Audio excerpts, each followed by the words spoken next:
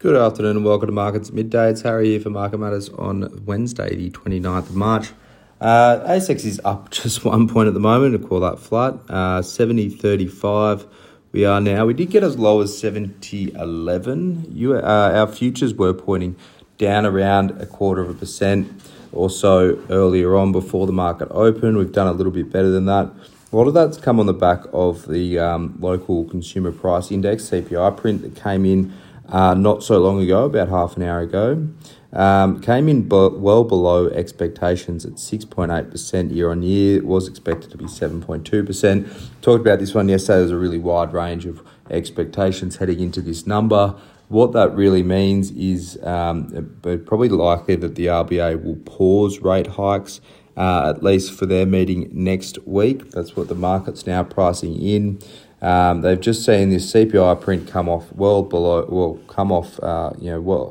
strongly from highs, I guess. So we got up to mid sevens there. We're now just high sixes. I know that's well above the RBA's expectations and what their long-term goal is, but seeing that sign of that rolling off highs is important. And I think there's a lot going on in the economy. There's a lot going on in the global economy at the moment. So it sort of leans towards the RBA maybe taking a pause, seeing if this is more of a trend that they can expect to come off without having to put too much pressure on the market with high interest rates, and that's helped the ASX rally. We bounced about 15 points at the time. It has weighed on the Aussie dollar though, which fell back below 67 cents, which was trading just above that this morning. Having a look at sector performance, materials up 1.01%, energy up 1%. That's being offset by weakness in financials, down 0.83%. We saw some weakness overseas financials overnight. That's weighing on our financial sector today. Real estate's also down 0.36%. If you have a look at the hottest stocks, Karoon Energy, KAR, it's up 4.05%. They had an update around well flows, which are coming in above expectations to start off with. They do expect that to roll off a little bit. Champion Iron, CIA, that's the second top performer today. It's up 3.89%, and just behind that is Silver Lake Resources, SLR, up 3.88%. The weaker stocks, Megaport, MP1 down 4.51%, Pinnacle PNI down 2.83%, and Bendigo BEN down at 2.39%.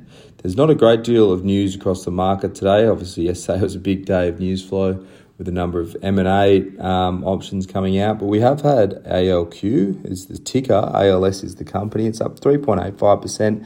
They upgraded their full-year guidance. These guys are a technical testing company. Think life sciences, think commodities and things like that. They confirmed they have completed the sale of their asset care business to SRG for $80 million. So that one's settled. Proceeds of that will go to pay down debt, reducing their leverage to 1.8 times. They've got around $400 million of liquidity in the bank at the moment. They now expect NPAT of adjusted NPAT, that's net profit after tax, of $312 to $322 million for the year. That's about 2% higher.